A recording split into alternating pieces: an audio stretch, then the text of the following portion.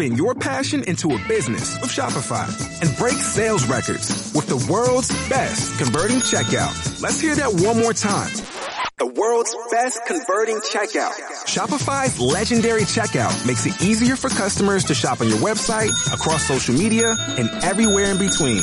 Now that's music to your ears. Any way you spin it, you can be a smash hit with Shopify. Start your $1 a month trial today at shopify.com/records.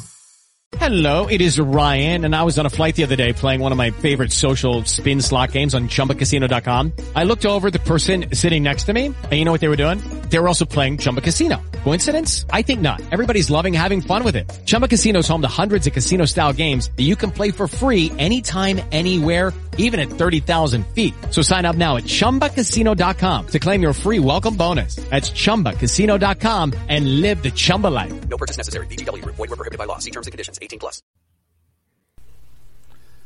The following may contain offensive language, adult humor, and or content that some viewers may find offensive. The views and opinions expressed by any one speaker does not explicitly or necessarily reflect or represent those of Mark Radulich or W2M Network. Please listen with caution, or don't listen at all. TV party tonight! What? TV party tonight! Oh, we got nothing better to do than watch TV and have a couple of brews. Don't want to talk about anything else. We don't want to know. We're dedicated to our favorite shows! Oh, my circuit! Everybody loves Hypnotoad! Gary Dog! Pearson at Blurnsville! Futurama! Good evening. You are listening to a Radulich Broadcasting premier podcast TV party tonight. I'm your host, the mandated reporter, brah. And frankly, I'm mortified. And I don't know how, Mr. Mark Radulich. And we are continuing our journey from the corner to the deuce.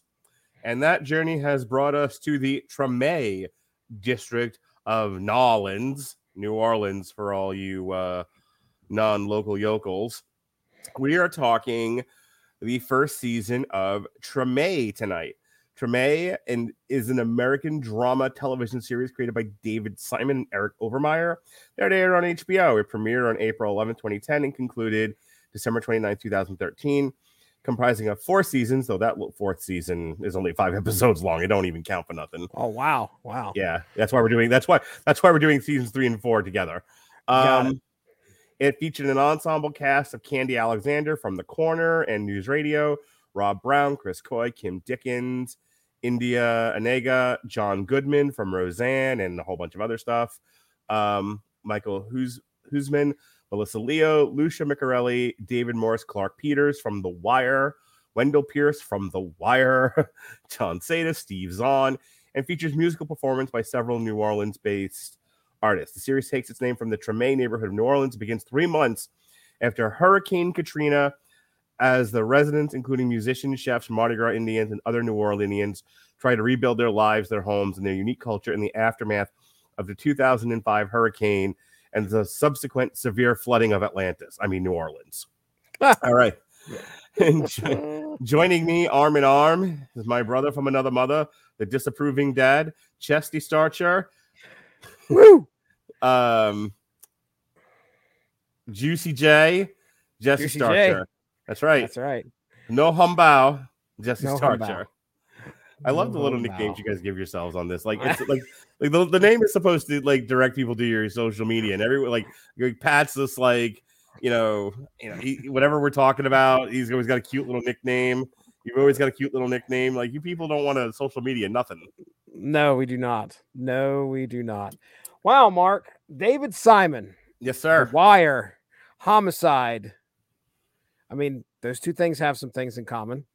Generation Kill. We went outside the bounds, but man, it's still a little violent. But did we? I mean, yeah. I think look, Homicide. Here's the through thread. Homicide, based on a book. The Corner, based on a book. Yep. The Wire, somewhat based on a book. Mm-hmm. Generation Kill, Based on a book. based on a book, and I believe a Rolling Stone article. Treme, based on a natural disaster. Yeah, man, this series, and I know we're going to go in to the depths of what happens in this season, but this feels so different from what I was used to before. Let me tell you, you know how we talked about The Wire? Take a drink, everybody. And I and I said there are, as much as I love the show, as much as I think it's darn near perfect, the struggle with The Wire for me at times was there were bits and pieces where I felt like it wasn't moving particularly fast. Like it didn't feel like anything was happening. And it took subsequent rewatches and my brain being able to sort of fill in the gaps and knowing it feels like this is nothing, but it's something. All the pieces matter, as Lester tells us. Mm-hmm. The first time I watched Treme all the way through, I literally watched it because I was a huge David Simon fan. I was a huge fan of The Wire. I had not seen Generation Kill, so this is the first show I'm watching after The Wire concluded. And I'm thinking, oh, good, David Simon's back, more Wire stuff. Right. And then this show happens, and I'm watching. And I'm going to come back to this, but so that I can finish this anecdotal introduction, I'm a huge fan of the city of New Orleans. I've been several times. I love the music. I love the culture. I love the cuisine. My wife is afraid that I'm going to leave her and retire to New Orleans. True story. I may have threatened that tonight. No, I may have threatened that on occasion. I am absolutely in love with the city of New Orleans, and so I was very interested in this show, plus David Simon, plus The Wire, et cetera, et cetera. And so I'm watching the show, and I'm watching, and no one's pulling a gun, and no one's pulling a gun, but there are a lot. Everyone's doing a lot of blowing. There's a lot of blowing. There's a lot of blowing on this show. Oh boy, brass instruments. Yes, indeed. And to get to the point, and I know this is, and I'm starting this way because I know this is like your frustration with the first watch of this. Right. It feels like a Seinfeld-esque show about nothing. Mm. It feels like nothing happens. It feels like you're just kind of following these characters in their daily struggle in the aftermath of this natural disaster where their city was destroyed. And that's all well and good, but it felt upon first watch like it lacked dramatic tension. There's a dramatic urgency in The Wire. The cops got to get Avon Barksdale. The cops got to get Marlowe. Avon Barksdale needs to keep his drug organization going and defeat the cops at every turn. Avon and Stringer are having a falling out. Omar coming. Omar coming. Yep. Generation Kill. There was a natural antagonism. There was a natural conflict.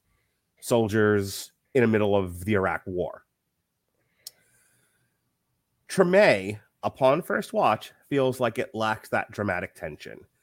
It almost feels too real in the sense that if you were to just follow people in their daily struggle, it's not all that interesting.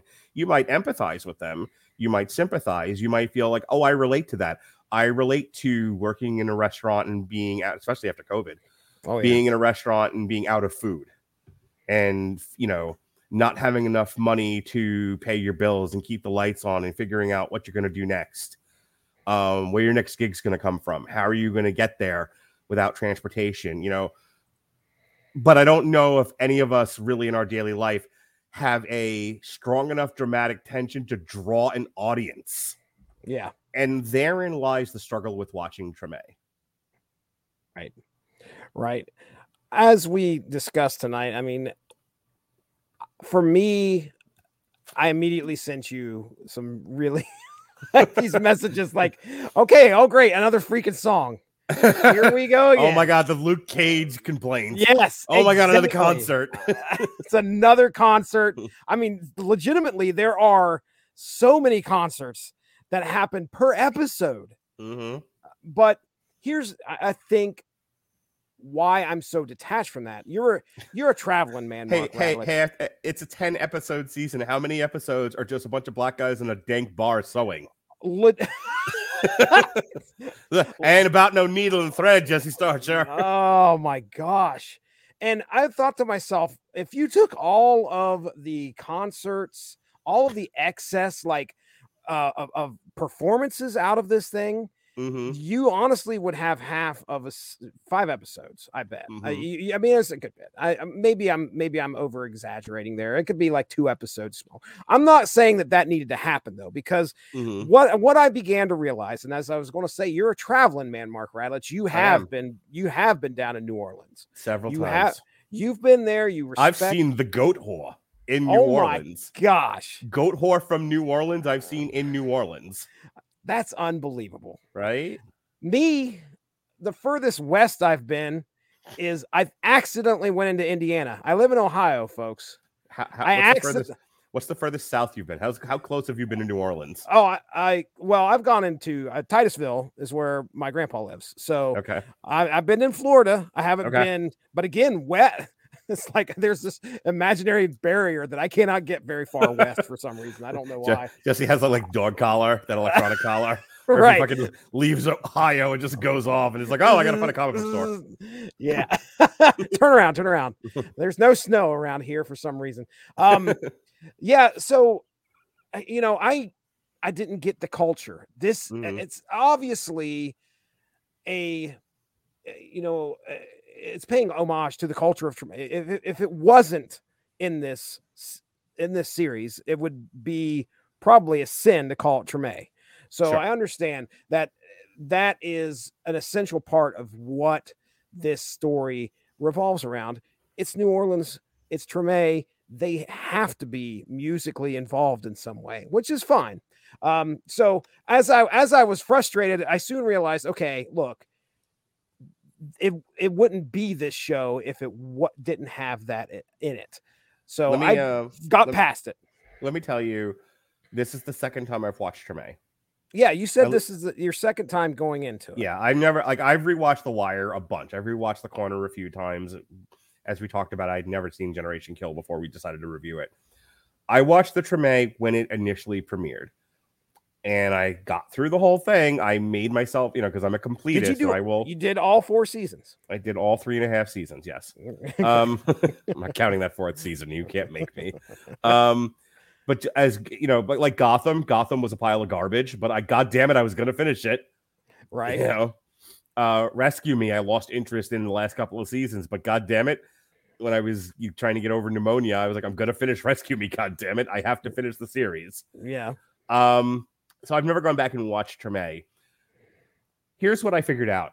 I expected it to be too much like The Wire because it's David Simon, Homicide, The Wire, The Corner. I expected it to be like that. Yep, I expected more of the same. And it kind of gets that way. And there's another show that was very similar to this, where the first season they very much just wanted to show you the flavor of the setting. Yeah, the show is about the setting. And it's up to the actors to sort of carry you through it. Like the characters, this is very much a character piece, and the characters have to be vibrant and interesting, and they have to draw empathy from you in order to keep you invested. It also helps if you're interested in the setting. The setting itself is like if the setting isn't working, if the setting doesn't draw you in, the whole show collapses under the weight of itself. Right. And I want to say, it was Ballers. Where Ballers, like the first season, they clearly had, just as a point of comparison, they clearly had a vision of what they wanted to talk about. There was there was a message, there was a voice that they were giving speech to that was something like, hey, we're concerned about the way athletes are treated in professional sports, and we want to talk about this. But they didn't really know what the show was about, and the show radically lacked dramatic tension. Seasons 2 and 3 figured it out, and they were like, oh, the show has to actually fucking be about something. Things actually have to happen. We can't just whine about the state of professional athleticism. Treme has the same issue going on, where this first season, upon second viewing, because now I know not to have that expectation and to just bask in my enjoyment of the culture of New Orleans, the music, the setting, the culture, the cuisine, all of it. You know, bask in my enthusiasm for Mardi Gras. Yeah. You know, feel empathy towards John Goodman's character and his frustration with the city and people's perception of the city. That's that kind of thing. Be moved by the quest for social justice that Melissa Leo is on. These are all things that are happening in this show. So no, there is no like, we got to get Avon Barksdale kind of tension. There is no, we're going to solve a crime in every episode like there is in Homicide. There's hints of but it's not like, it's not as tense as the others. Yeah. Go ahead. And even like The Corner, you know, will this family pull itself out of the morass of heroin abuse? Maybe they will, maybe they won't. You know, will DeAndre succeed? Who knows? Watch the show and find out. Yeah, none of that. This is literally like, if you're not into New Orleans and you're not interested in these people that, you know, they're trying to draw vibrantly, but if you're just not into it, this whole show collapses under the weight of itself. Upon second viewing, this is the point. Upon second viewing, I found myself enjoying it a lot more. But that's because I knew not to expect anything but what I just described.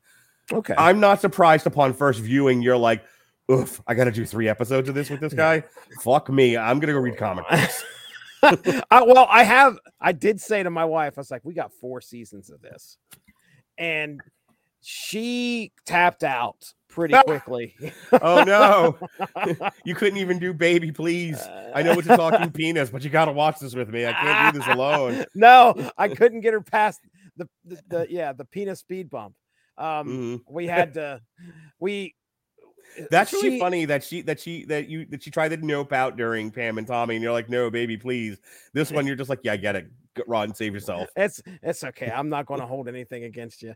Granted, as the season went on, I kind of brought her back in and kind of caught her up, and she stuck around for a couple episodes. She wasn't able to get the last episode in with me, but yeah, we watched like the 7th and 8th episode together, and I think the 9th as well. And anyway, I mean, we were enjoying it for what it was after we finally got past the growing pains. So, so this first season, the way we're going to tackle it for you people listening and watching is we're going to go through the characters, because like there's no, like with The Wire, it was a little bit easier to talk about, well, what is this case? What is the season's case about? Who are your bad guys? What's the gimmick? How are they going about it? Like we could kind of talk through some of the things that way. With Treme, and we've done this with other TV parties in the past, where it was a little bit easier to kind of go at it by looking at each character and what their individual story is. Yeah. So, Jesse, I believe you have a little bit of show and tell for us. Right. Indeed, I do. Yeah. Mark's right on the money here. We're going to give you an introduction to these characters because we're going to spend 3.5. So we'll have a total of 3 episodes on Treme. So we'll kind of intro these characters. And as the seasons go along, obviously, when we get into season 2, things will turn. We'll be talking the story a little bit more. Yeah. Somewhere along the line, everyone had the same complaint. They're like, why isn't this more like The Wire? And David Simon's like, fine, here's a fucking police case. Whiny babies. Like, I just want to show you New Orleans music. No one gives a fuck. Right. So here, before we get into the characters, this does take place in the year of our Lord 2005, 3 months after Hurricane Katrina. It's going into 2006. So 2005, I've moved to Miami, and then late summer, early fall, I moved to Tampa, and I'm in Tampa when Hurricane Katrina hits, I think in September of 2005. Oh, wow. And I remember, like I had been there a bunch with my friends. I'd been there 3 and 4 times. I eaten crawfish. I've partied on Mardi Gras. I wandered into the projects drunk. I've been to New Orleans is where I was at strip clubs where there was like the high end Playboy Club level, like expensive, big fake booby strip clubs. Yeah. And then there was the strip club at the end of the universe with the girls with the bullet wounds and the pregnancies, scars. Yeah. Oh, man. Oh, those were the best. There was no stage, Jesse. There was no stage. I'm gonna take you. I'm gonna come rescue you from your LP floating through space that you live in Ohio. And I'm I'm gonna throw you in the car. I'm gonna take you to the strip club at the end of the universe. There is no stage, Jesse. Like you're used to. You're used to rolling up to the Ohio strip clubs and the girls, dancing on the poles. And you like to shower them with dollar bills, y'all. That's what I do. Okay, in New Orleans, these clubs have no stages. It's just a bar. They're dancing on the bar, Jesse. On the bar, the bar.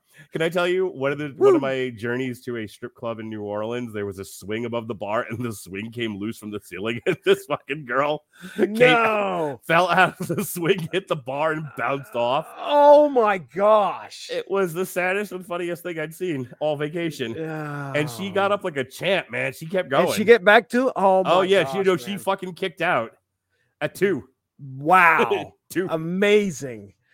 That's crazy. Dude. All the credit in the world to what'd you call on the last podcast? Like Bambi McStriptease or some shit. Oh, it was Kitty McBuckcheeks. Yeah, Kitty McBuckcheeks. Yeah, the stripper that Jesse knows. From Ohio. Yeah. The one stripper. Anyway, so when Katrina, I'm asking for a reason. When Katrina hit New Orleans, I was like really bummed. I was really sad. And then subsequently, depending on which newscast you were watching at the time, there was a lot of like red tape that went into government intervention in light of the hurricane. It was a lot. If you go back and you read some of that stuff, and I did, it was a lot of FEMA needed XYZ permission to do 1, 2, 3, and they weren't getting it. And there was a lot of like George Bush didn't react in time, but no one was telling him what he needed to do. And so it's like a lot of procedural stuff apparently affected the response to Katrina. Right. And that delayed a lot of services. And, that's one of the things the show talks about is, people trapped in their attics and on roofs because the city was like flooded with like 8 feet of water or some shit. Hey guys, it is Ryan. I'm not sure if you know this about me, but I'm a bit of a fun fanatic when I can. I like to work, but I like fun too. It's a thing. And now the truth is out there. I can tell you about my favorite place to have fun. Chumba Casino. They have hundreds of social casino style games to choose from with new games released each week. You can play for free anytime, anywhere. And each day brings a new chance to collect daily bonuses. So join me in the fun. Sign up now at ChumbaCasino.com. No purchase necessary. VGW Group. Void where prohibited by law. See terms and conditions. 18+. Okay, round 2. Name something that's not boring. A laundry? Ooh, a book club. Computer solitaire, huh? Ah, sorry. We were looking for Chumba Casino. That's right. ChumbaCasino.com has over 100 casino-style games. Join today and play for free for your chance to redeem some serious prizes. ChumbaCasino.com. No purchase necessary. Void where prohibited by law. 18+. Terms and conditions apply. See website for details. And then, the other side of that, and the show talks about this too, is New Orleans was always under the threat of flooding. If a strong enough hurricane ever hit the Gulf and nailed New Orleans the way this one did, this was always potentially a threat. And I guess the city never took it too seriously, is what was said at the time. They never put the money into the infrastructure the way they should have to protect themselves against this sort of thing. Of course, if you hear other people talk about it, they're like, there was nothing anyone could have done.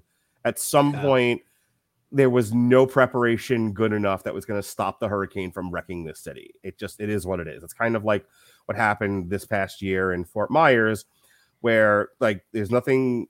Sometimes a hurricane just hits your city and it flattens it. It is what it is. Yeah. So again, I'm not really taking a position. David Simon certainly does. Treme takes the position of the government little lapse in its response to Katrina. The city of New Orleans, little lapse in its preparation for a Category 5 hurricane. My question to you is, how much of Katrina were you aware of? How much did it affect you? How much were you paying attention at the time? Yeah. So Kira was born in 2005. So it's April of 2005. So I remember watching. So none at all. Got it. No, I really, a lot of it was just watching the news coverage as August. I think it was August of 2005 when it hit. So most of it was just watching CNN, and I distinctly remember the Superdome stories. The Superdome. And I remember hearing those stories and thinking, man, I mean, it's just horrific to think about. All these people who lost these homes had no place to go. Just like were shoved into large facilities, packed to the brim. And they touch on that a little bit about, especially at the end of this season, they kind of show what it was like leading up to after, right before the hurricane. Right. But yeah, man, I was watching, I was aware of it. And of course you heard all the horror stories as to how these people were suffering during this massive catastrophic event. And that's about the extent of it. It was just watching the news. I might have caught a documentary on it at some point, but that's about all I knew. This is probably the first show. I don't know if there is any other shows that have Katrina is centered in it anyway. I don't think that's been a thing. But anyway, yeah, that's probably about the extent of it right there. All right. So let's get into the characters here. All right. Good old Bunk. Right. Bunk is Bunk. Wendell Pierce is Bunk in every single show that I've seen him in. He plays in that Jack Ryan show that's on right now. If he's still Bunk. Yeah, it feels like Bunk. I mean, it really does. Muttering motherfucker under his breath every once in a while. But yeah, here's Antoine Batiste. Yep, played by Wendell Pierce. My notes for Wendell, not the best father, not the best boyfriend either. Awfully judgy of you. I mean, how many times in this episode does he just look, or this season, does he look annoyed at the fact that he has to take care of his daughter, or he has to his ex-wife? Hey man, he's just a musician in the world, man. He's just trying to blow his horn, Johnny. Not a good look. Listen, man, Antoine. He's trying to blow his bone. Oh boy. He is trying to blow his bone. He's just trying to get around the city. And if he'd only taken the roads that he told the cabbie would have saved himself some time and money. The me to say 26, don't you understand? I got 20. Me to say 26. That's my favorite bit about him. Like, never mind the fact that he's a terrible father. Never mind the fact that he's just a guy gigging around New Orleans and he's just trying to make a living as a musician. And it's really like the most important thing to him. And so like, he's trying to do the right thing, but let me tell you, I know people like this. Wink.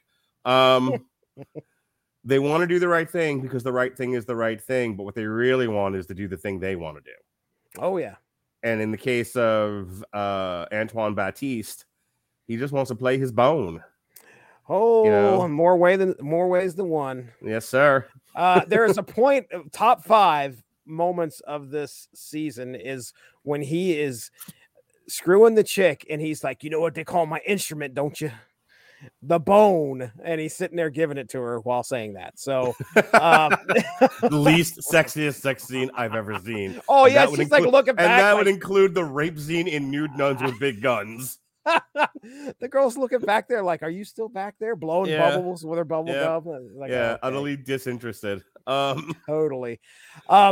So yeah, not the best father, not the best boyfriend. Fairly, I mean, a decent trombone player. He's got a reputation. He sits in with all these bands. He's gigging around trying. Most of the show is Antoine trying to find gig work, stiffing cabbies on the reg. He'll give it to him. Oh yeah, he'll catch you. I'll catch you. You come back at 2:00. He'll catch you that other $6. That's right. Blowing his paycheck too, which it seems like he's, there is a great arc here though, where my favorite part of the season is when he loses his trombone because he runs into a police car with he drunkenly stumbled. Let's paint a picture for our audience who has not watched the show possibly. Drunkenly walked into a Nolans cop car on Bourbon Street. Not a good idea. No. Having been drunk on Bourbon Street and definitely avoiding walking into cars, let me tell you, don't walk into cop cars in any city. The one car you don't want to run into. Yeah, watch where you're walking. Yeah, Correct. your advice from Uncle Marky. So don't drunkenly walk into cop cars. In case you didn't know. He loses his trombone because they arrest him and just basically leave it out on the Right. street, I assume, or don't even catalog it as evidence. But Right. anyway, so he loses his trombone and he ends up getting in contact, or somebody gets in contact with some like jazz enthusiasts from Japan. Mm-hmm. And he ends up meeting with one who buys him a brand new horn. And it's cool to watch him and this Japanese guy go back and forth on this jazz history. You know, these players, and one is kind of trying to up the other while and he finally gets tired of it at one point, and he's like, no, I know what the fuck I'm talking about. But anyway, the cool thing is the Japanese guy buys him a new horn, and then like 2 episodes later, he walks into a pawn shop and there's his old horn sitting on the fucking wall. So I thought that was a pretty cool. It's cool to watch him kind of go through these motions just as a musician, trying to stay on the level, and then loses his one thing that allows him to work.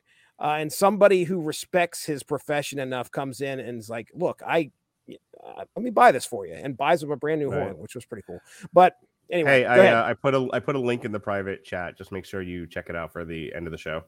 Okay. Oh boy, we got quotes, folks. Yeah, get ready. Yeah. It's a new gimmick on this particular TV party series. All right, dude, go to the next slide. Next slide. Well, speaking of Antoine, we've got to talk about LaDonna. Candy Alexander. Give me that little whistle, Jesse. Give me that whistle. There you go. There it is. I don't do it nearly as well as you. Candy Alexander, who you might recognize from The Corner, and of course News Radio. Candy Alexander plays LaDonna Baptiste Williams. She is the ex-wife of Antoine. She owns and runs a tavern in New Orleans. She was formerly married to Antoine, whom she has 2 sons. She commutes between New Orleans and Baton Rouge, where she lives with her sons and her current husband, Larry Williams, a dentist. She is pressured by her husband to move to Baton Rouge, and she has no ties to New Orleans anymore.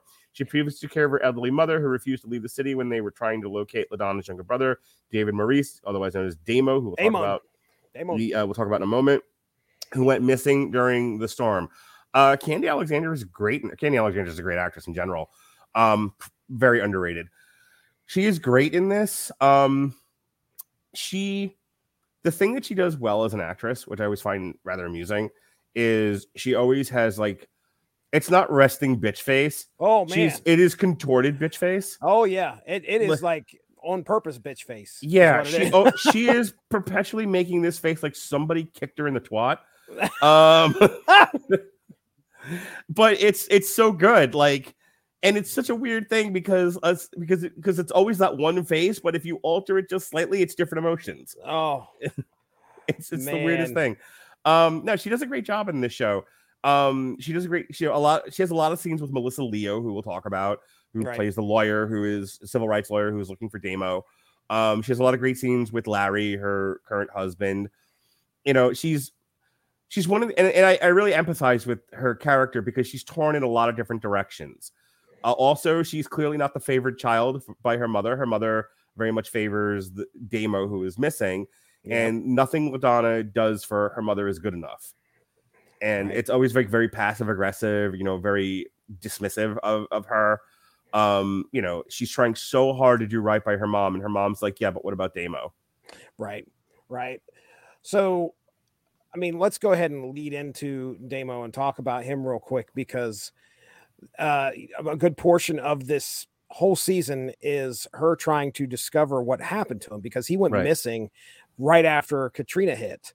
It is believed he was arrested, right? But so to set this up for people that don't understand, in the aftermath of Katrina, they were moving around, and I've been through this, having been through hurricanes here in Florida. They were moving, you know. They can't just let people go. They can let some people go. You know, they can ROR people. They can, you know, release people. with court dates or whatever to try to lessen the amount of people in the jail. We've done that with hurricanes. We did that with COVID, where we just let a whole bunch of people out, and because we were trying to create space due to the not having a vaccine and all of that.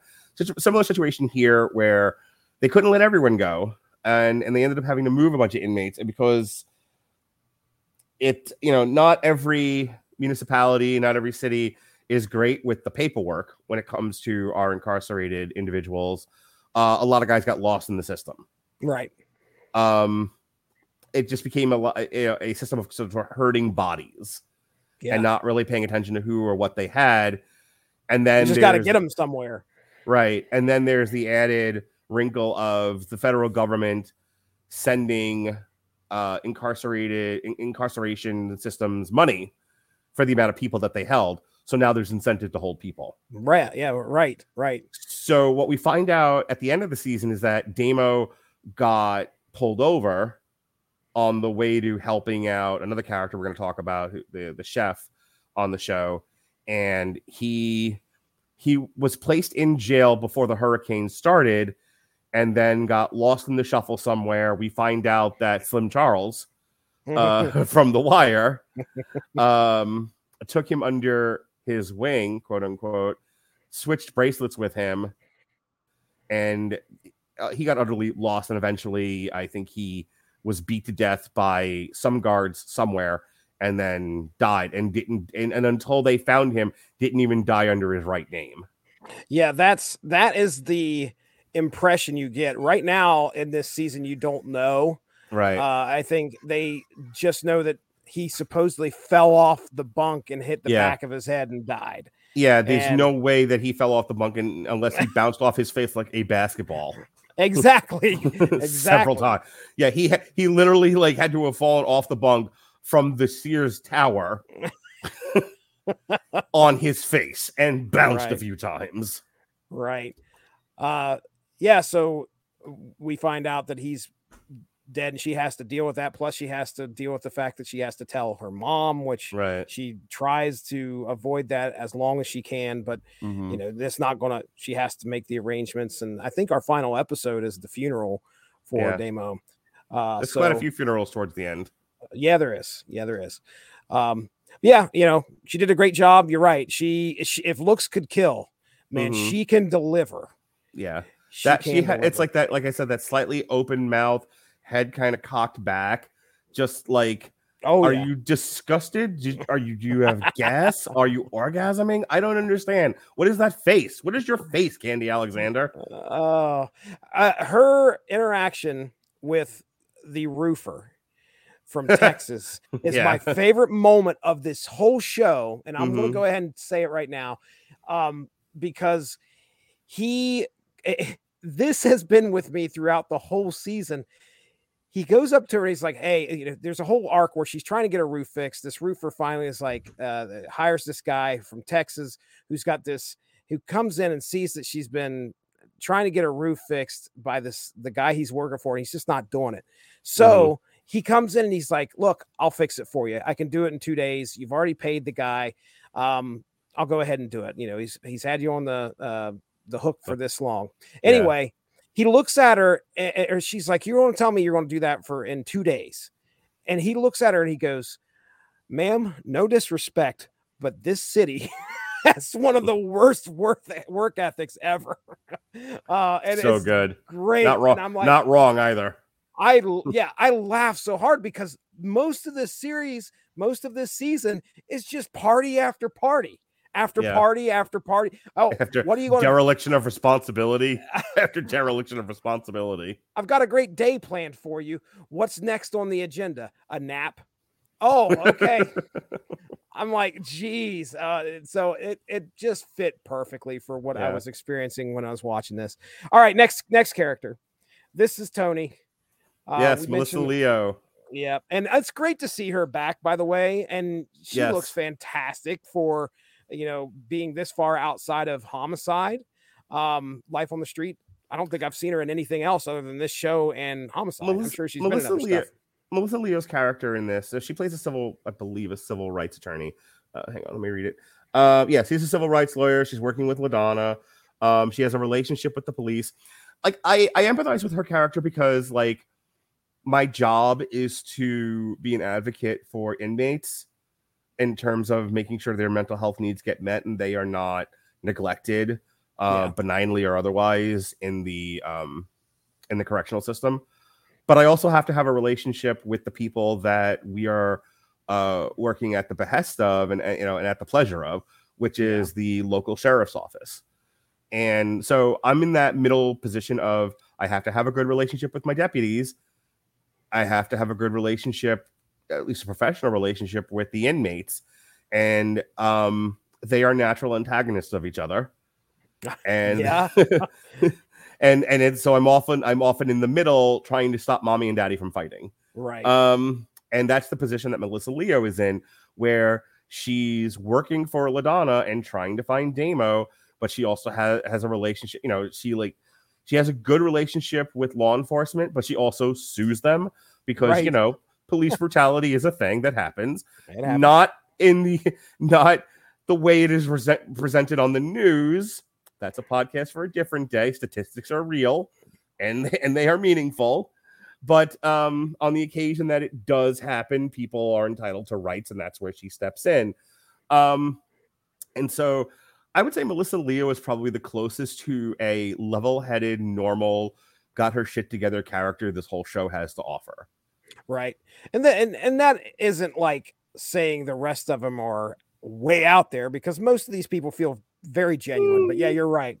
Well, when we talk Steve Zahn, maybe. Yeah, but I was going to say my exact words were she's the closest anyone. She's the closest to having her shit together as any character on this show.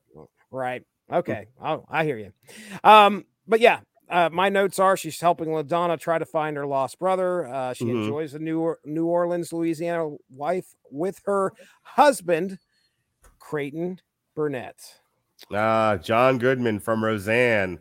Yeah, boy, do I love his first appearance in this show, where he is just tearing the shit out of some I don't even care about that. You know what has to be talked about? It is 2005 in the year of our Lord, almost 2006, and he has discovered YouTube. Oh, that's great, isn't it? That is great. How great! Just thinking about we're on YouTube right now. Us two schlubs. Yes, we are. Us two assholes. We are nobody. Nothing. We Not are a soul. specks of cosmic dust. And watching him go viral is great. Well, I mean, and we're on YouTube though. That's the point that I'm trying to drive home. In the year of our Lord 2023, it is nothing to be on YouTube. It is as common as the day is long. Okay, it is like walking into McDonald's and ordering a cheeseburger. It is that any right now, anybody in this house could be on YouTube and have their own YouTube. I have 6 people living here besides me. They could all have their own YouTube channel. That's how easy it is to have. In 2005, it was brand new. It was the Wild West. And John Goodman's like, so you mean to tell me, because he has a message. Yeah, he has a voice. He has a perspective that he needs to share with the world. And he's doing these documentaries, he's doing these interviews, and he doesn't feel heard. He doesn't feel seen. He feels the city, and by extension himself, completely misunderstood, underestimated, undervalued. And he's so frustrated. And then along comes this wonderful piece of magic given unto us by God called YouTube, where children make millions unboxing toys, Jesse Starcher. They unbox toys and we throw millions of dollars at them. I hear you. And this man says, do you mean to tell me that I can turn on my computer, turn on the camera, I can say anything I want, and no one will stop me, and I can put it here for millions of people to see, possibly? The fuck kind of alchemy witchery is this? Yes. And that is his whole fucking character at that point. Right. He is angry and frustrated and just wants to be heard. And where have I heard this before? In a few years, he'll have a podcast. Yes. And he'll have to change from Blog Talk Radio to Spreaker because no one will hear him. Anyway, sorry. I'm sorry, Craig. Anyway, my point is, like, Lucky Land Casino, asking people, what's the weirdest place you've gotten lucky? Lucky? In line at the deli, I guess? Aha, in my dentist's office. More than once, actually. Do I have to say? Yes, you do. In the car before my kids' PTA meeting. Really? Yes. Excuse me, what's the weirdest place you've gotten lucky? I never win and tell. Well, there you have it. You can get lucky anywhere, playing at LuckyLandSlots.com. Play for free right now. Are you feeling lucky? No purchase necessary. Void where prohibited by law. 18 plus. Terms and conditions apply. See website for details. Judy was boring. Hello. Then Judy discovered ChumbaCasino.com. It's my little escape. Now Judy's the life of the party. Oh, baby, mama's bringing home the bacon. Whoa, take it easy, Judy. The Chumba life is for everybody. So go to ChumbaCasino.com and play over 100 casino-style games. Join today and play for free for your chance to redeem some serious prizes. ChumbaCasino.com. No purchase necessary. Void where prohibited by law. 18 plus terms and conditions apply. See website for details. He has this medium available to him, and he, you know, and then he gets kind of famous for it. Like people around New Orleans, like, hey, you're the you fucking fuck guy. Right. And it's great. And and like, he's kind of like basking in it. And sadly, I don't want to steal your thunder or anything, but I want to keep moving with this. And sadly, it's all too much for him. And he throws himself into the Mississippi River. He gets in. Now that kind of makes it sound like the fame got to him. That's not the case. No. I don't. No. Go ahead and fix what I said then.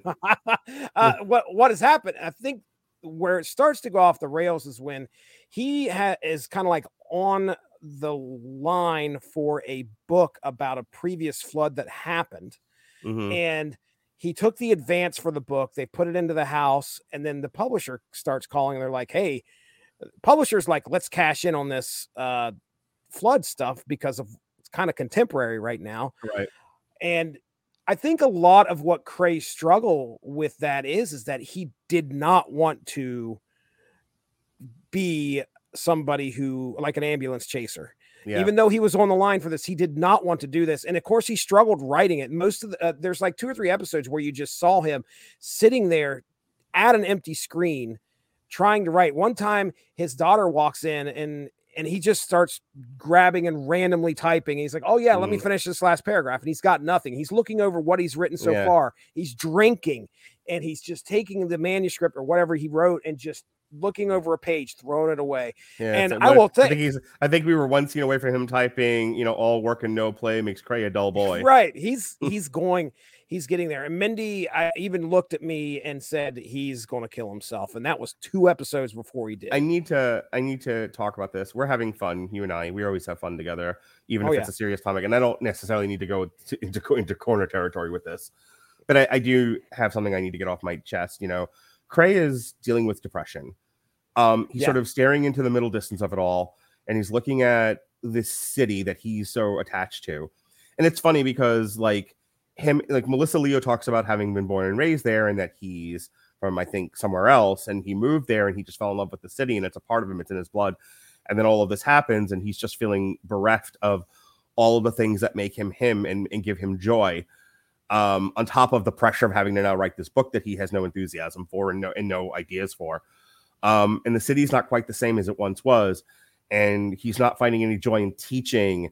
And Melissa Leo's character is gone all the time on her, you know, civil rights journey. And, you know, he's still connected to his daughter and he loves his daughter, but he's not really getting the joy out of that relationship that he needs. That's the worst part about this whole thing is the fact that he has that relationship. But go ahead. Right. And so he has this last day. So he comes to the realization that there's no use going on. I have tried. I did Mardi Gras. I did all the things that we used to do, but nothing feels right to me anymore. I don't feel right. The universe feels askew, and I don't feel like I fit. And I relate to Cray. I relate to his struggle. I relate to his feelings. I relate to that level of depression. Okay. And while I've not had the urge to throw myself into the Tampa Bay, I certainly see 2 things. I see what drove him to that, but the reason why but when Melissa Leo says in frustration and in her own like depression and sadness and anger and feelings of betrayal, he quit. Right. This show is about fighting for the city, fighting for yourself, fighting for your culture. And here is this guy who's presenting himself as this bastion, this voice of New Orleans, this advocate, and it becomes too much for him, and he throws himself into the Mississippi River. And so I feel that natural conflict of feeling like I don't have it in me to go on, but also I don't want to quit, and I don't want to. Suicide is the most selfish thing you can do to the people you love, and that is what Melissa Leo and the daughter talk about after he's gone. And you know, and you find it interesting. The show sort of focused on, for a brief period of time, focused a light on that. The first time it happened, I remember, I remember watching this and like telling Melissa about it, and I was really like, I was tore up when he killed himself, and watching it all these years later with, you know, years of my own struggles and whatnot, and seeing what he did, it was like, you know, it's not something I would ever do, but God, I understand where he's coming from. But I also would never want to put anyone I know through what Melissa Leo and the daughter character go through in this show. Right. It's because this resonates into the next couple of seasons. I would hope so. I mean, this is a big deal. This is something that I feel like a family would have to struggle with for a long time. I mean, basically the rest of their lives. I don't think it's out of bounds, to say as men that sometimes you sort of look at the great struggles that we go through, and you think about like, oof, sometimes it's hard to get up and face the day. Oh you do it, but yeah, again, I don't think it's out of bounds to say we've all had a cray moment. Yeah, right. And it's a weird, for me, it was kind of like this weird duality where, he saw the greatness of this city, what it once was. And maybe it's not that way like it was, but he was fighting for the city. He was saying, look, we don't need you.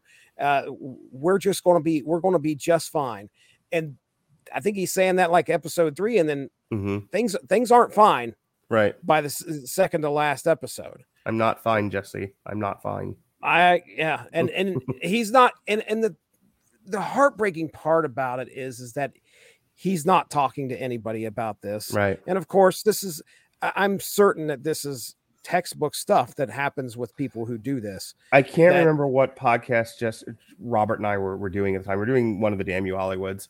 And it was The Boys. It was me, you, and him. We were because I cut this for TikTok about when he talked about the one MMA fighter and the guy that committed suicide, and him saying, I wish he had talked to me instead of hurting himself, because I would rather be with my friend who's sad than having lost him entirely. And this tacit recognition of men's poor mental health in just this country alone, and how I think we talked about at the time with The Boys that like men don't reach out for help because it's not seen as manly to be vulnerable. So we don't seek help. We don't do therapy. We don't do the things we need to do to help ourselves not throw ourselves into the fucking Mississippi River. Right. And I think I wish the show had touched on that a little bit more. Instead, it kind of touches on it by not touching on it. You as an audience member are meant to sort of infer he had nowhere else to go and nowhere to turn to, and feeling like he couldn't unburden himself of all of this persistent sadness, and that there was nowhere to go but down. That's tough, man. And that's. It's just rough that that this happens every day. Yeah, and to watch a family who is, this is the family that is just like you said, they all seem to have their shit together. Maybe okay, Cray's having a couple. Cray and Melissa Leo and the daughter are doing better than everyone else in this cast. Right. and I mean, his relationship with his daughter, everything is that's the roughest part about this whole thing is the fact that he takes his life and he leaves his daughter, who just thought the world of him. Yeah. And wanted vice versa.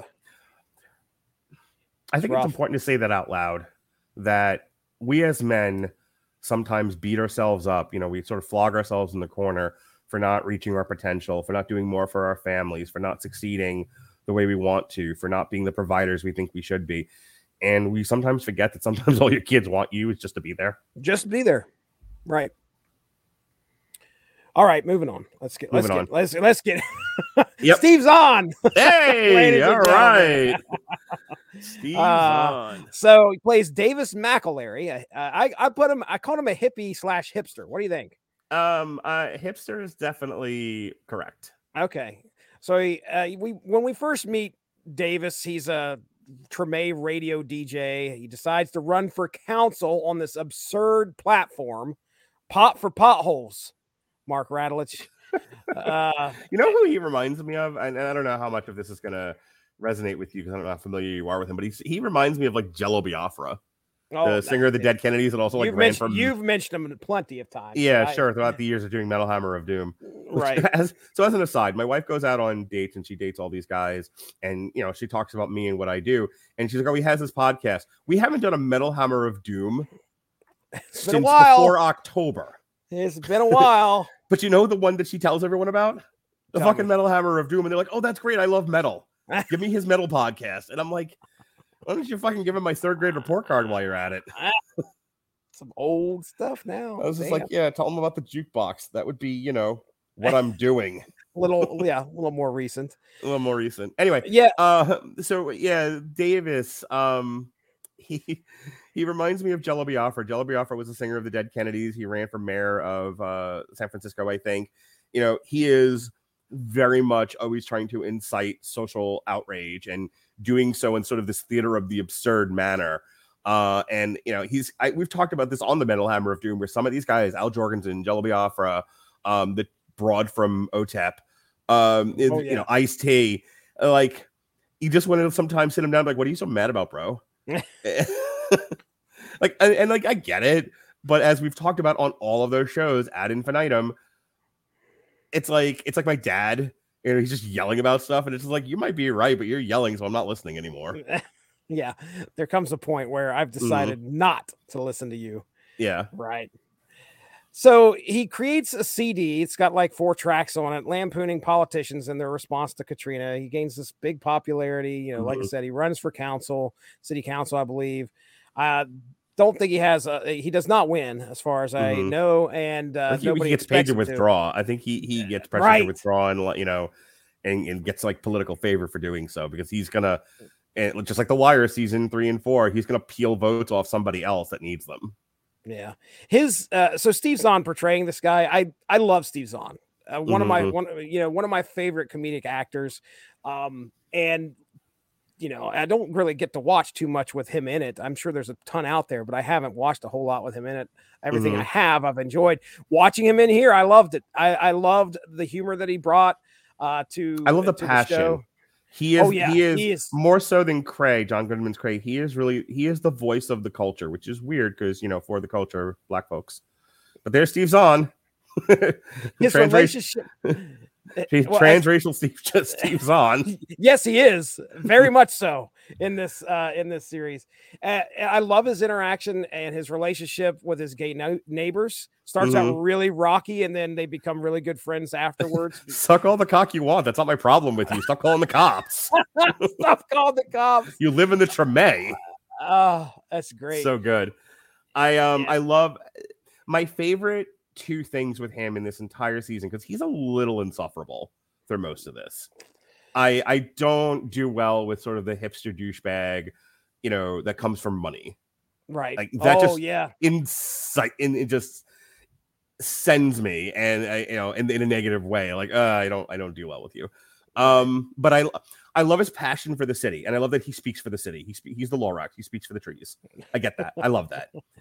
His character's a little insufferable until the very end, and he does 2 things that make him that make me sort of warm to him. The date that he goes on with what's her nuts? Annie.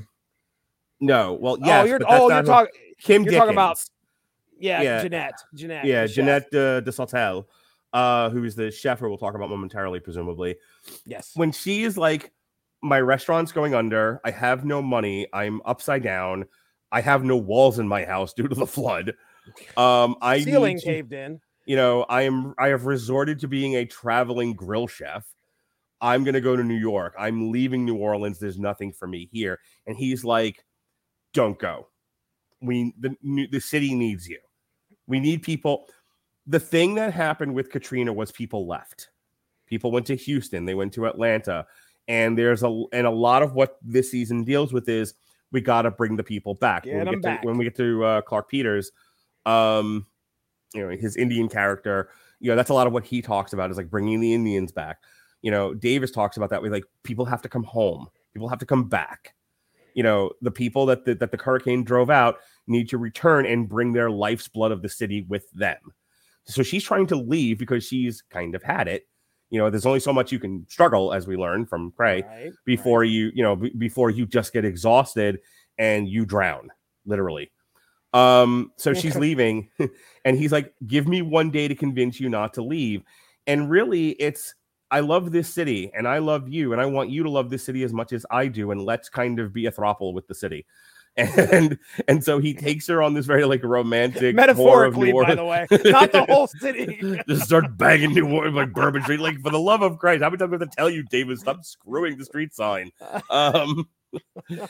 He takes her through, a day of the city. They eat po' boys and and beignets at Cafe Du Monde. And by the way, first time I got to see a beignet. So, oh yes, didn't we talk about that in a previous show? Some show that we did where I was like, you got to get all the powder on you. There's a G in there. A little bit of powder. Fucking G. There's a G. Okay. Yeah, beignet. Gonna be France. Anyway, so. It's just this whole like love letter, it's like when you send a girl a mixtape, because I'm 100. This is his like live action New Orleans mixtape that he's giving her and be like, please don't leave this city. Yeah. And she fucks off like a girl. She's like, tried. He's like, everything you're doing is wonderful and it's not enough. I'm gone. Yep. Typical. Yeah. Hello, ladies. Twitter. My Twitter, please contact me. I'm on Snapchat. Anywho, any further thoughts on Mr. Davis? Well, I don't know if you said it. I thought you said there were two things. There was the date. The second thing was seeing him on Mardi Gras with Annie. He's so very honorable. He's so genuinely and sweet to her. And and she's been like abandoned by her heroin addict boyfriend or coke addict boyfriend. And she's like, let me show you Mardi Gras through my eyes. And it's a very like, show me your world kind of a thing. Yeah, that was really cool. And that was what I was exactly going to say, is that his interaction with Annie that night, you start to realize that, okay, yeah, I mean, this guy is, he's kind of goofy, but he's definitely got an honorable streak in him. So my next player would be Jeanette, and watching her struggle with her restaurant as a chef, trying to get the business back on track after Katrina. There's water in the damn gas lines, apparently. Was it like they keep blowing the water out and someone else blows it back in? Yeah. Boy, is that a metaphor for New Orleans if I've ever heard one. But yeah, I mean, most of her arc in this season is just her trying to get back on her feet, and then finally she's just like, I can't do it anymore. She was almost going to tell her servers that at her restaurant, like, hey, I'm not going to be able to make payroll, and then she was finally like, I can't do this. I just got to shut the business down. And she even brought everybody into the meeting to tell them that she was going to stiff them on payroll, or at least hold them over for a little bit until she got the money. But then she made the decision she just wasn't going to do it because she didn't want to do that to them, which is great. She's a good person and she's trying to make it. But this whole Katrina thing and New Orleans is just really killed her. Go ahead. In a way, she's kind of emblematic of this whole first season. We talked about the first part of the show about how kind of like it's just, you're just watching people struggle, and the whole thing is just held up by the setting and and the characters. But I feel like she's not particularly dynamic. She has television charisma. I sympathize with her plight, but other than she is the character where you get the insight into cuisine life in New Orleans and what it was like to be a chef in light of the hurricane, in the shadow of the hurricane. There's not a whole lot going on with her, which is, like I said, she's almost like a living metaphor for this show. Yeah. I mean, Steve Zahn had to have, or I should say Davis had to have a love interest, and what a better, you're exactly right. Introduction to New Orleans cuisine. That was kind of my take too. There wasn't really anything compelling here. Yeah. All right. Next one. Big Chief. Oh, yes. Okay. Now, cool Lester Smooth.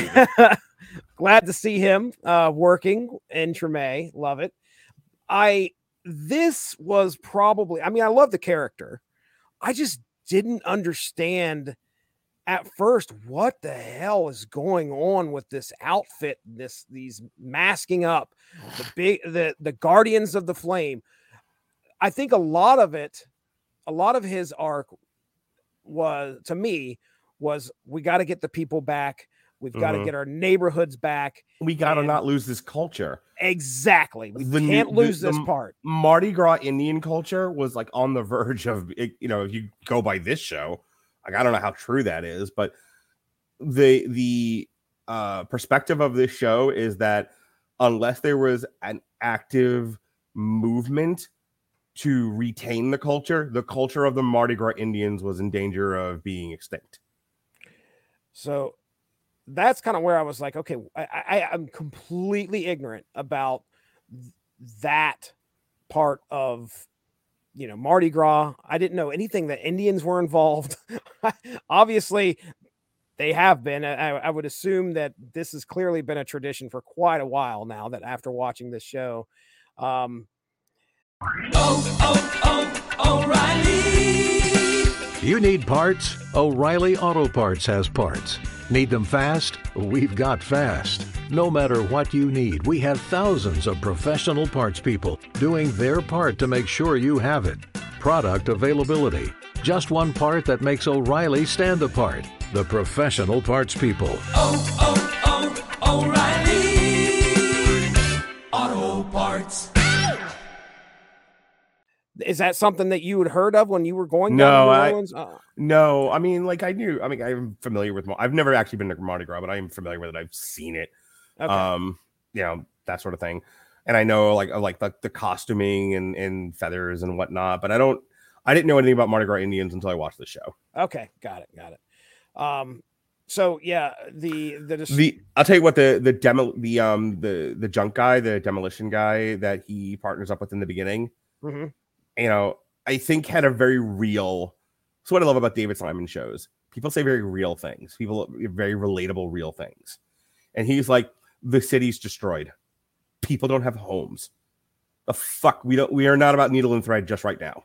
Right. And Clark Peters is not hearing shit. Right. He's like, don't know how. Oh my goodness. God, what a great scene that is. He is a very, very stubborn man. And when I say that, it's not like, it's just because he's going to do this and he's so single-minded. You can tell that with his kids recognized that he is a very one-track mind man. And the daughter immediately gives up. He's like, I can't talk to him. You try.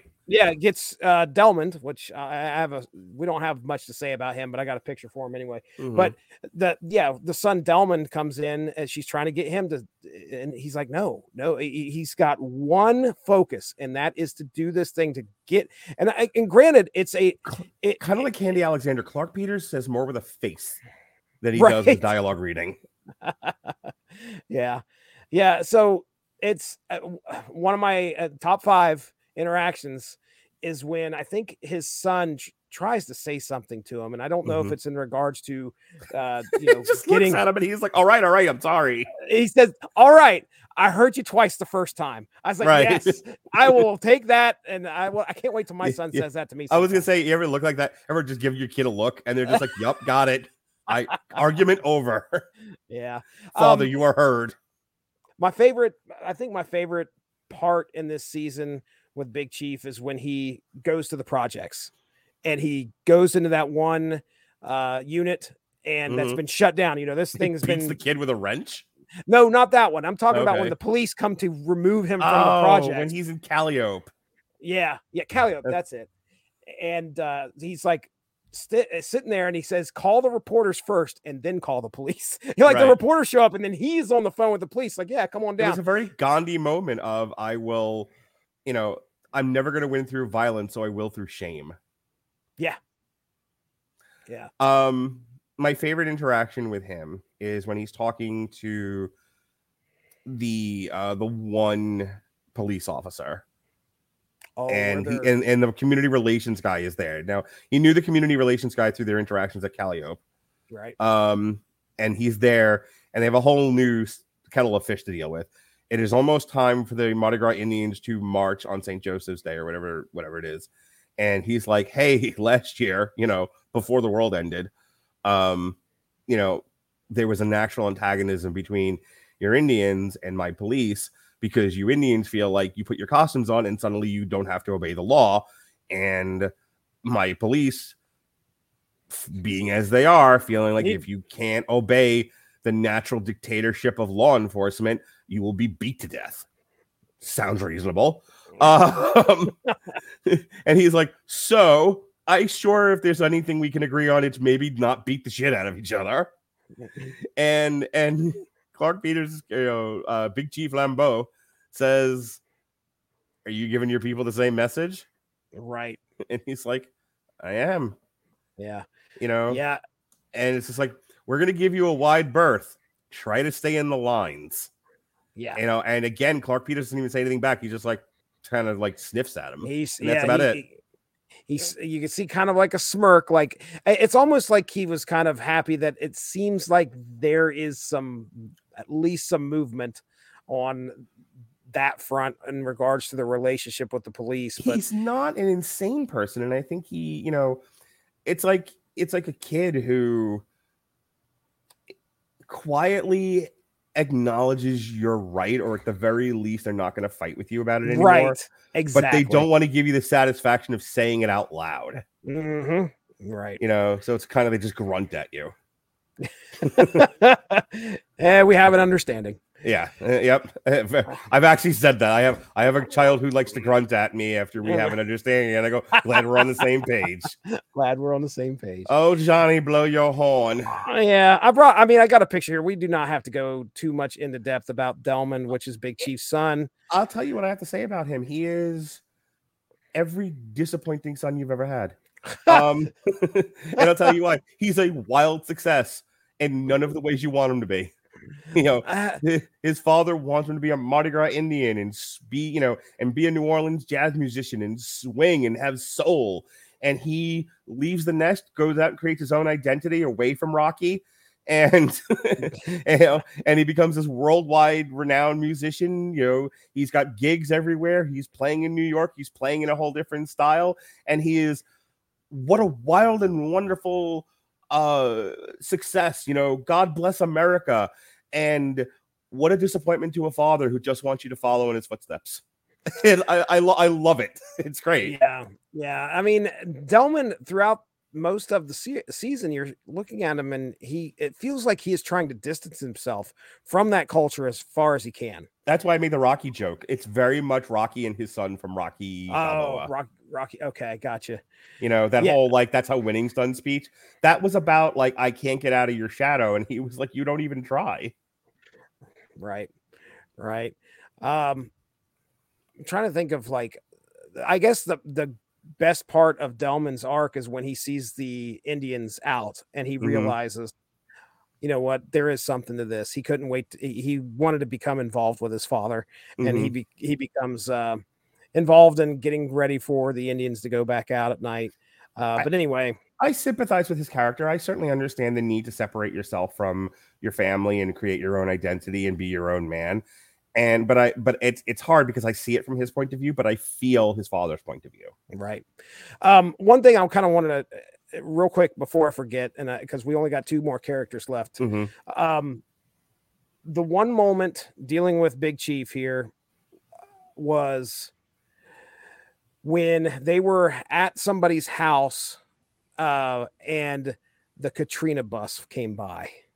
Katrina tour. Do you remember the Katrina tour bus? Vaguely, and like yeah. parks.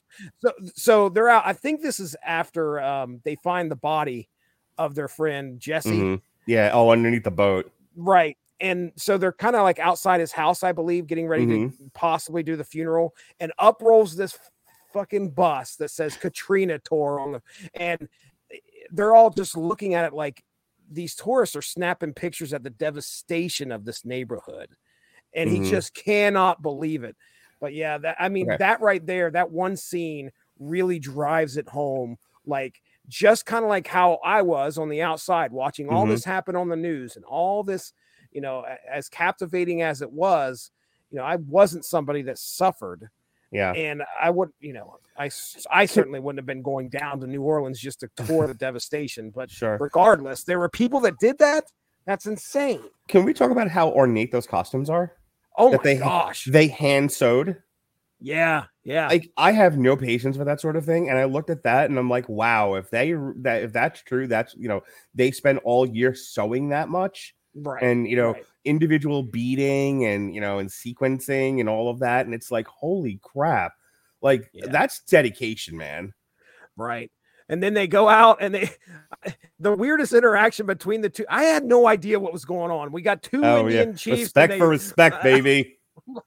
Okay, whatever. I'm just going to go to Wendy's and grab a Big Mac or go grab a Baconator and sit back and watch. I have no idea what's going on in this town. Okay. All right. Let's get to our final two. Yeah. And this is a pair. Sonny. What a douchebag. Yeah. My notes are street entertainer who has, I think, clearly had a bad drug habit. He gets involved with Annie, and it seems like seems clean, but he definitely relapses. Yeah, I think he's from the Netherlands, if I remember correctly. Let me read Dutch. his yeah. Go ahead, keep going. Oh, well, yeah, he's basically a street entertainer. His playing partner, Annie, and romantic interest. It completes the day. Yeah, he's from Amsterdam. He's from the Netherlands. Okay, all right. So you know, they're just kind of on the street and they're singing and getting some money there from the tourists around there. He was a drug addict, and then he got clean because of Katrina, and then he was allegedly, you know, rescuing people in a boat sailing around the city. And you know, and he's very attached to Annie, and it's one of those deals where he's happy to be successful with her, but is not tremendously happy with she gets success on her own, but is perfectly happy to be successful on his own. Yeah, he has a very like misogynistic like ownership angle with Annie, and by the end of it, they are not together anymore, and she's better off without him.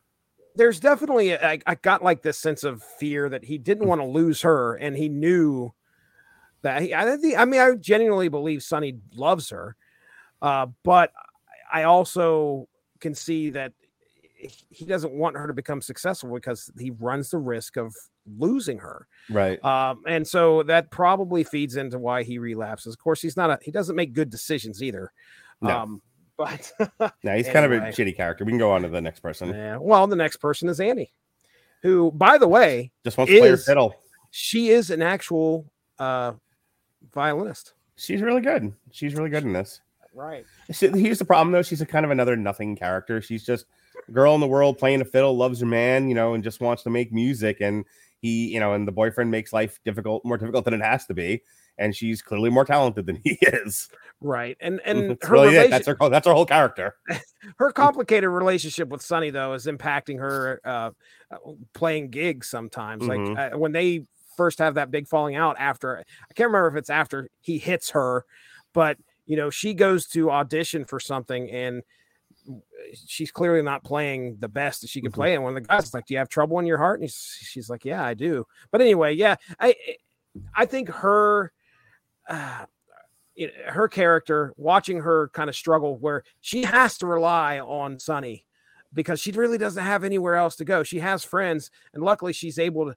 She has a few friends out there. She's able to find one to like sleep on the couch for a little bit. But yeah, by the end of this season, she ends up on Davis's doorstep.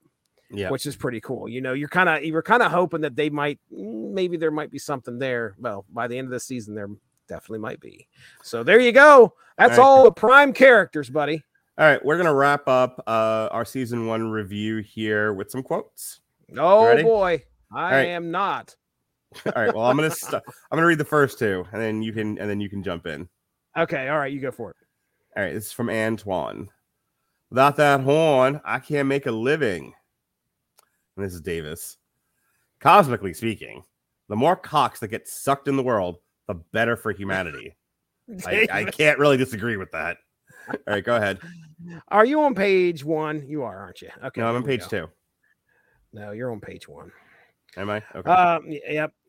I was on page 2. It's called YouTube. Anyone can put anything on there. Isn't that cool? That's good old Creighton. All right, I'll be Tony, you be Davis. All right. Davis, you do not motherfuck the National Guard. I just want my city back. Albert. Welcome to the city that Care forgot. Oh, boy. All right, this is Davis. Davis has some great ones. You can't throw me out. I'm your boyfriend. Kind of, maybe not on a consistent basis, but I'm a friend with benefits. You find me charming. Davis again. This is New Orleans, dog. Police ain't gonna come. If they do, they'll start shoving us out of the way and looting. Another Davis quote. Yeah, Davis. I'll be Davis. You tell me all you want to do is get high, play trumpet, and barbecue in New Orleans your whole life? That'll work. All right, I'm gonna do this one. This is Davis again. Consignment means shit be mine. When he goes looting that so consignment store, yeah, he's grabbing shit. This is how to print. All right, here's Davis again. You think the mob would have dragged ass like FEMA, left little old ladies on the rooftops? All right, LaDonna. I ain't seen my brother since the storm. None of us have. Creighton. It's NPR. The N stands for nuance. LaDonna. What went wrong? I married a goddamn musician. Creighton. The flooding of New Orleans was a man-made catastrophe, a federal fuck-up of epic proportions. And then Davis again. I'm this close to getting a new water heater. Think you can float me alone? Let me tell you something. Davis's party that he throws, everybody fits in that apartment, which, by the way, is it's just a foul mess whenever you see it. But then everybody's in that apartment. Then afterwards, I think Jeanette shows up, and you can see like everything that was in his apartment was shoved into one big fucking corner. That's all behind him. It's hilarious. All right, folks. Well, that wraps up our review of season 1 of Treme. You got 2 more of these to do, Jesse. Can you make it? I can make it through it. I really, like I said, it was rocky at first. I'm down now. I understand what's going on. I understand what the premise of this is. I understand what they're trying to do. I can't wait to see what they do with season 2. So, you know what's funny about this? This is an easier show to watch all at once than it was waiting week to week. I'll tell you that much. I could imagine your interest could probably suffer. Yeah, like I watched this in the span of a couple of days, sometimes more, a couple episodes at a time.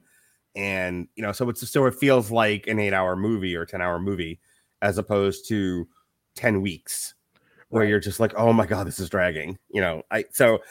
It's funny in the age of streaming how binging can change your entire conception of a show. Yeah. Let me throw that out there. All right. So we got 2 more of these next. In the month of March, we will be reviewing Treme on, let's see here. You know what? Easier if I just fucking searched. Our next season 2 Treme review will be, when I say it will be March, April. We will. All right, we're skipping March because I'm away and I whatever. Oh, that's right. Yeah, right. So we'll be back on April 10th for season 2, and then May 18th we'll be doing seasons 3 and 4. Since the season 4 is only 5 episodes, and I don't want to break that into 2 shows. That and I miscounted anyway. In the meantime, Jesse and I reviewed Bad Weekend by Ed Brubaker. That went up on Monday. And then Jason and I continued our Black History Month shows We did an entire survey of Foxy Brown movies. Pam Grier movies. We looked at Foxy Brown, Sheba Baby, and Black Mama, White Mama. And then we spent way too long casting a movie we're never going to make, a remake of Black Mama, White Mama. I think we settled on Margot Robbie and Zazie Beetz. And if you don't like it, Robert, you can eat a dick. So anyway, Saturday is Everyone Loves a Bad Guy. It'll be Predator that is being talked about, and then on Sunday is the Metal Hammer of Doom Slayer retrospective. And then next week we've got a movies that suck and some that don't. They're going to be reviewing somebody that I used to know and Consecration. And then at night on Monday we'll be reviewing Cocaine Bear. On Tuesday during the day, myself and Alexis Hayne will be reviewing His Dark Material Season 3. At night on March 1st, her and Zachary Strobel will be reviewing Animaniacs Season 3. And then we are closing out Black History Month on March 2nd, because of course we are. We'll be reviewing Harlem Nights, Trading Places in Life, a survey of Eddie Murphy movies. So that's what's going on with me here on the Rattle and Broadcasting Network. Jesse, show us where you pissed from. Oh my goodness, ladies and gentlemen, go check out the Source Material Comics podcast. That's out there, ladies and gentlemen. The feed, the W2M feed went away. Now everybody has to find their own feeds and stuff. Yep. It's kind of crazy. I went on a rum distillery tour tonight, and the guy was telling the guy, like, hey, I'm going to take pictures. I'm going to put this up on TikTok. And, my whole thing is I do a lot of TikToking and Instagramming to promote my podcast. He was like, oh, what's your podcast name? And I'm like, just give me your fucking phone. Because at this point, I don't even know what to tell people anymore. Yeah. Here. Okay. There you go. Okay. Oh, good. That's got the latest show on it. There you go. Well, anyway, yeah. So if you can find the Source Material Comics feed out there, you should be able to subscribe to the two shows that we have on there, which is normally Source Material, where we talk about comics. Mark just plugged Bad Weekend. It was a lot of fun. Our third book coming up here in a couple weeks will be The Fourth Man. You and I had a fun time talking about that book. We did. Kind of watch out for that. We didn't dovetail into a 40-minute long discussion of a movie I don't remember. That happened a while back. Yeah, and this coming Monday, you can hear me, Dean, and Derry talking Wild Star Sky Zero. 3 solid issues, and then a fourth one that'll just take your brain out and shit on it. It's great. That's what will happen. A rousing endorsement. Wild Star Sky Zero. A lot better when I remembered it. Boy, when I revisited it, I didn't. Boy. Anyway, check that out. It's a lot of fun. That's it. I think that's all I've got. Keep an eye out for any other shows we're going to be on. Me and Mark hang out every once in a while. All right, folks. Come back and join us on our journey from the corner to the deuce with season 2 of Treme. For No Humbao, I can swing. Be well, be safe, and behave.